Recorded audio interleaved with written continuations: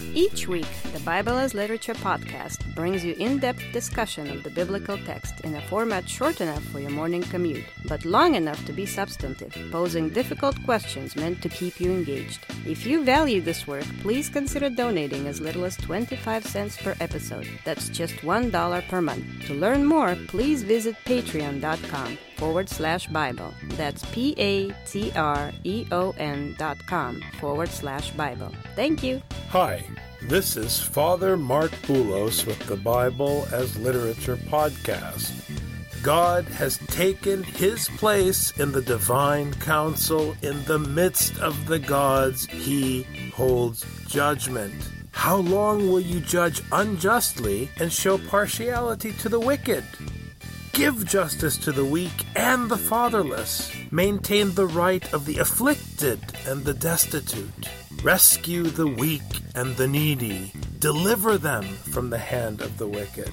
They have neither knowledge nor understanding. They walk about in darkness.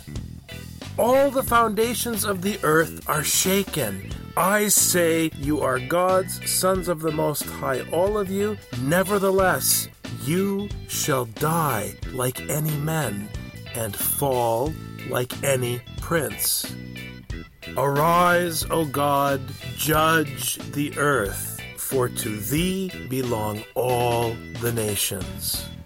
Richard and I conclude our discussion of the Gospel of Mark with a review of chapter 16, verses 14 to 30. You're listening to the Bible as Literature.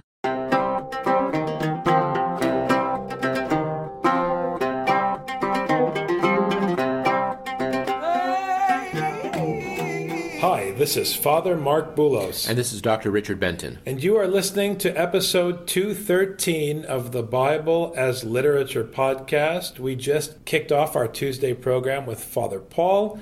Most of you will have heard a lecture he presented in Phoenix, Arizona earlier in January.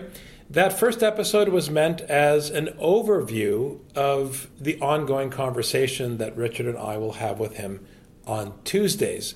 So if you're interested, please tune in next Tuesday for our first interview with Father Paul. I'm sure you'll find it helpful and interesting. So enjoy those as they appear in your stream.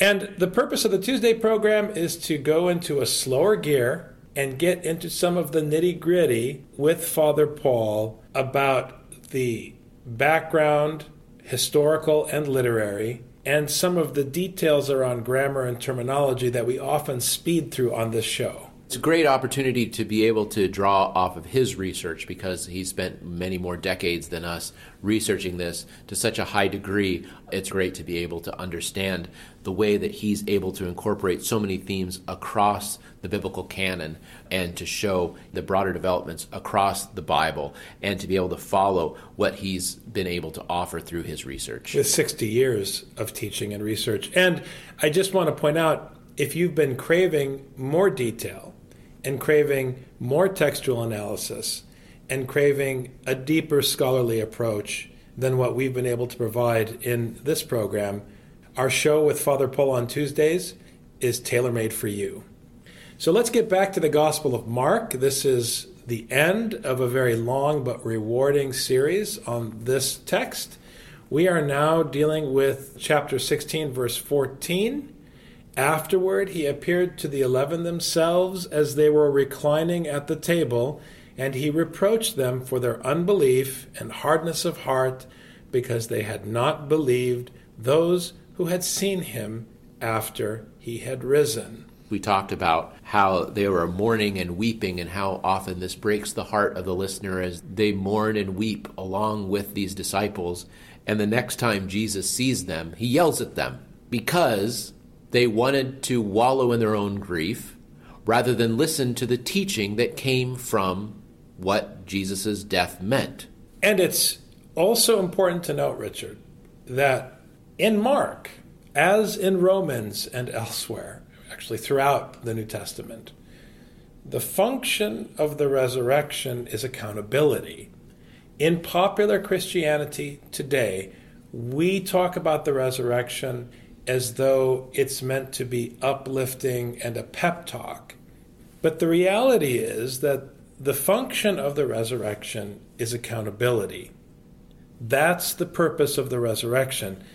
In other words, in ancient Egypt, the pharaohs built pyramids and then buried their slaves alive in the pyramids in order to send a message to all of the peasant class throughout Pharaoh's kingdom that even when you die, you are stuck with Pharaoh as your master.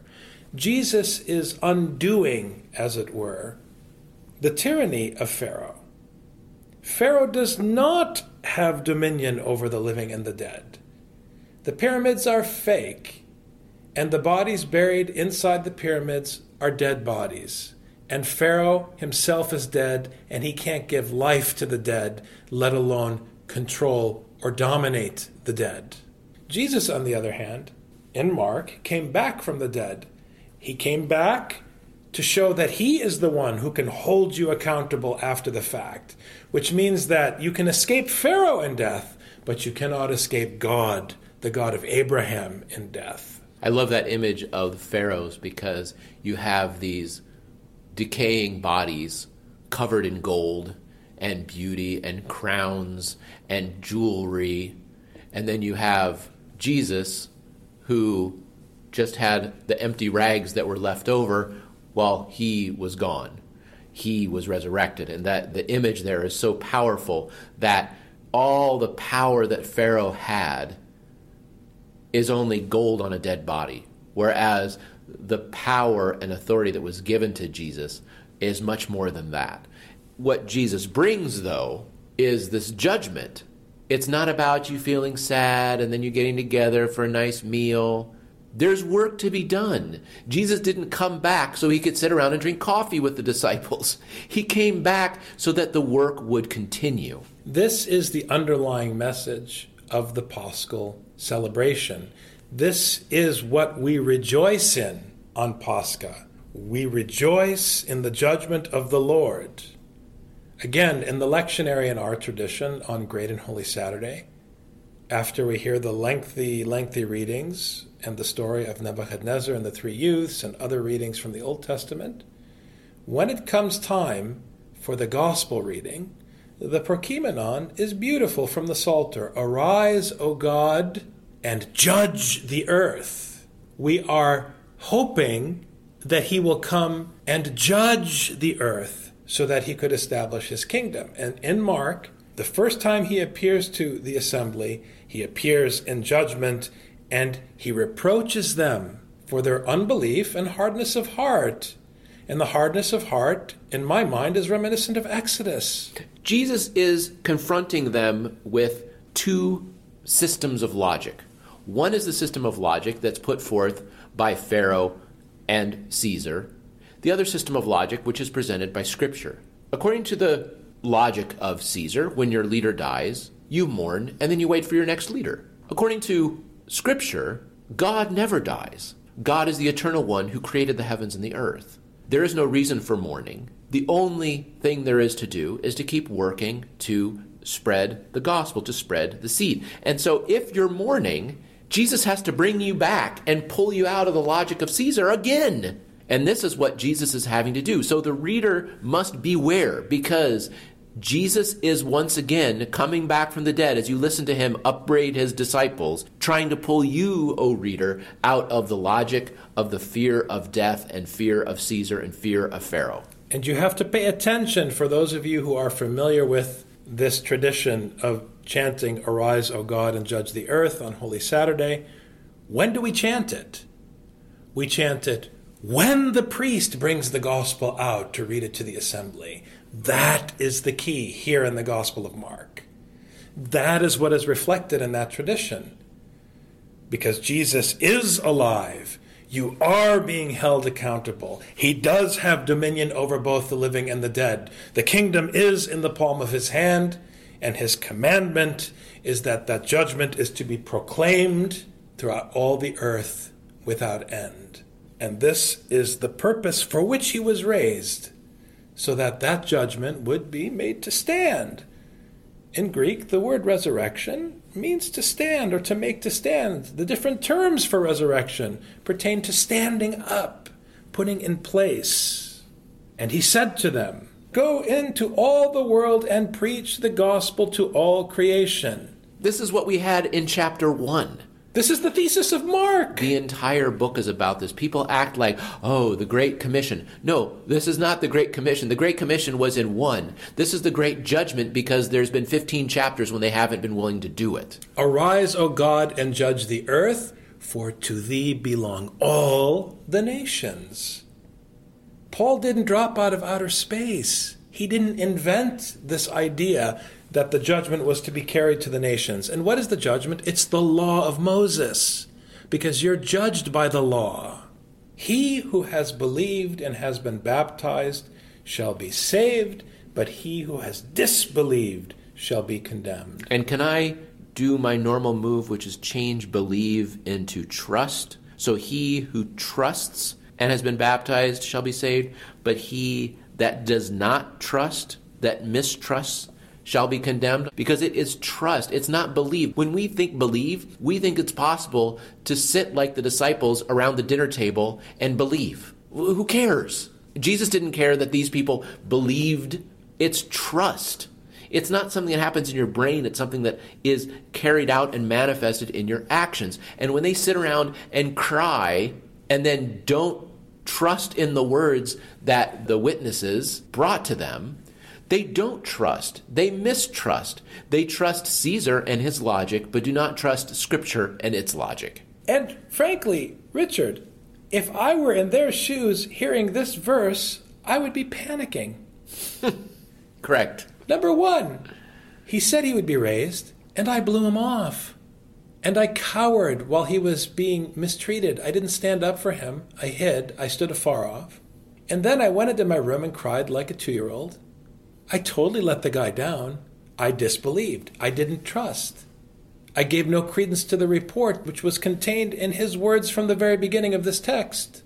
And now he's appearing and saying, people who don't trust, people who don't believe the report, guess what? They're condemned. He's telling them, you're condemned. Now, tell me how Jesus is being pastoral here on Pascha. Tell me. I want to hear how you think Jesus should preach on Pascha. This is the meanest Paschal sermon ever. Now, my definition of pastoral does not equal kind teddy bear. A pastor, scripturally, meaning a pastor who pertains to the shepherd, Jesus Christ, isn't kind and isn't cruel, doesn't comfort, or doesn't take away comfort.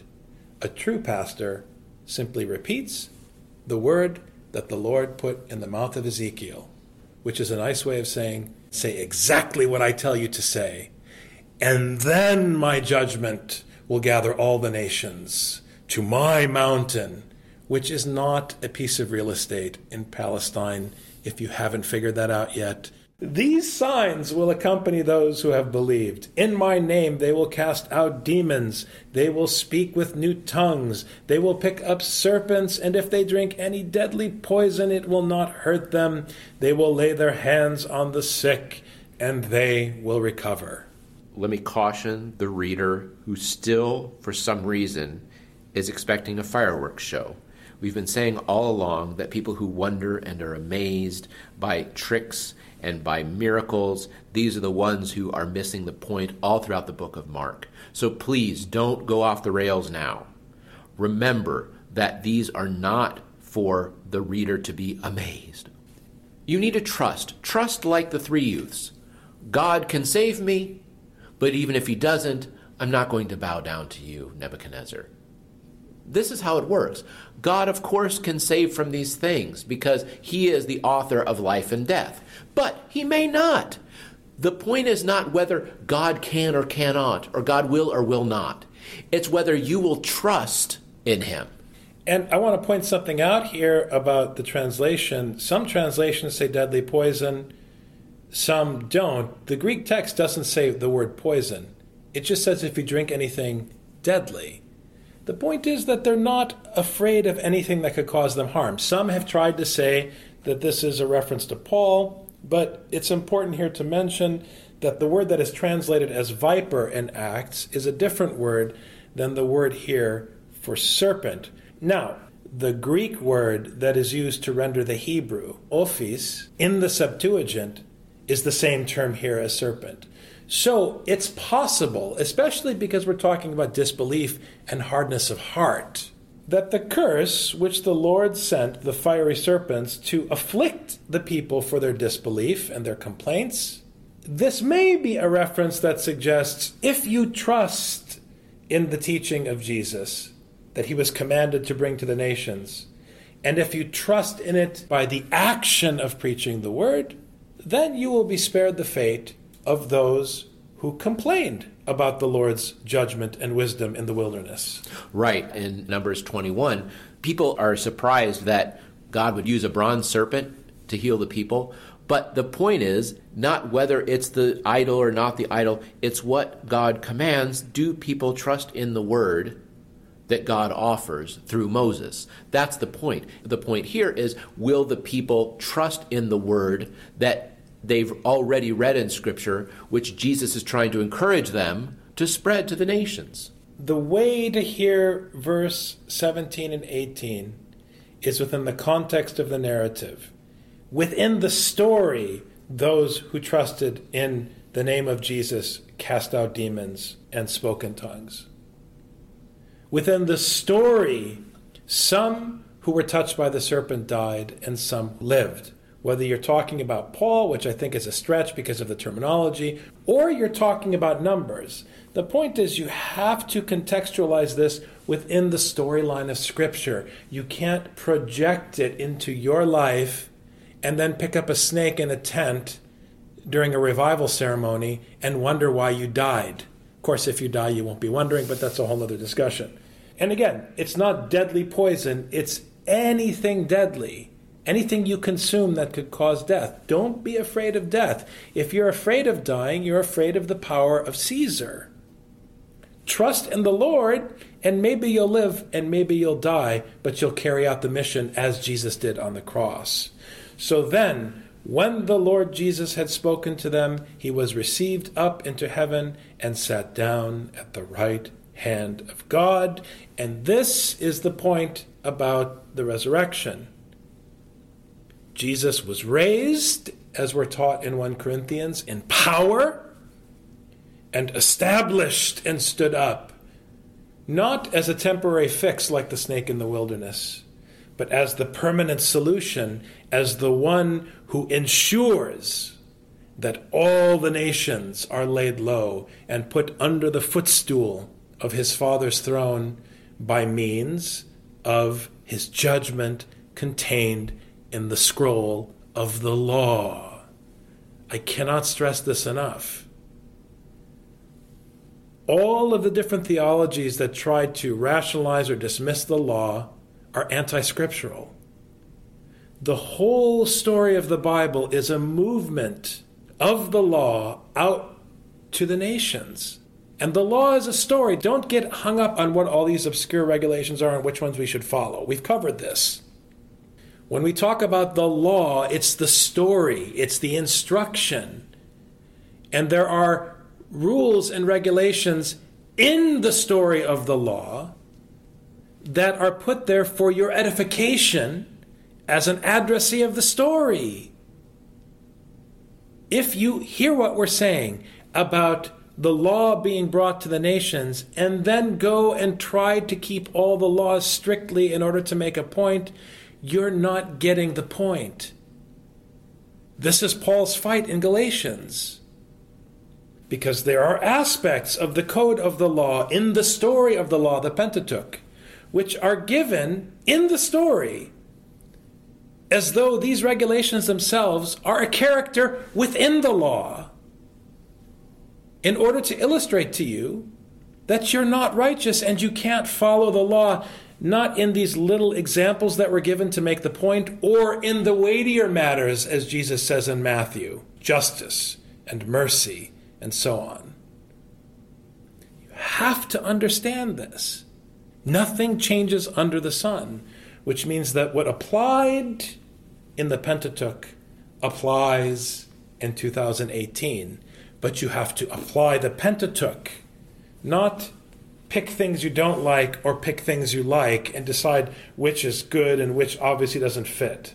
No, it all goes together. And when the Lord sets Jesus at his right hand, it does bring this all together, and it confirms exactly what the centurion noticed, that because of Jesus' clear obedience, he must be the Son of God, and indeed he sat at the right hand in power and authority. In power and authority, so that the preaching would spread with power and authority, and they went out and preached everywhere while the Lord worked with them and confirmed the word by the signs that followed. The only way we have signs is when the word is preached. And all that the signs do is confirm the word. If there is no word, there is no sign, there's only fireworks. The only sign that was given to the prophet Jonah was the word of the Lord, which appears at the beginning of every chapter. That is the sign that was given to the prophet. So the word, in a sense here, accompanies the word in deed and in instruction. And the deed becomes the manifestation of the ergon of God. So don't be distracted by the sign. The sign only exists because of the word. Pay attention to the weightier matter, which is the word. It's only the word. And that has been the point that Mark has been trying to teach since chapter 1. Keep sowing the seed.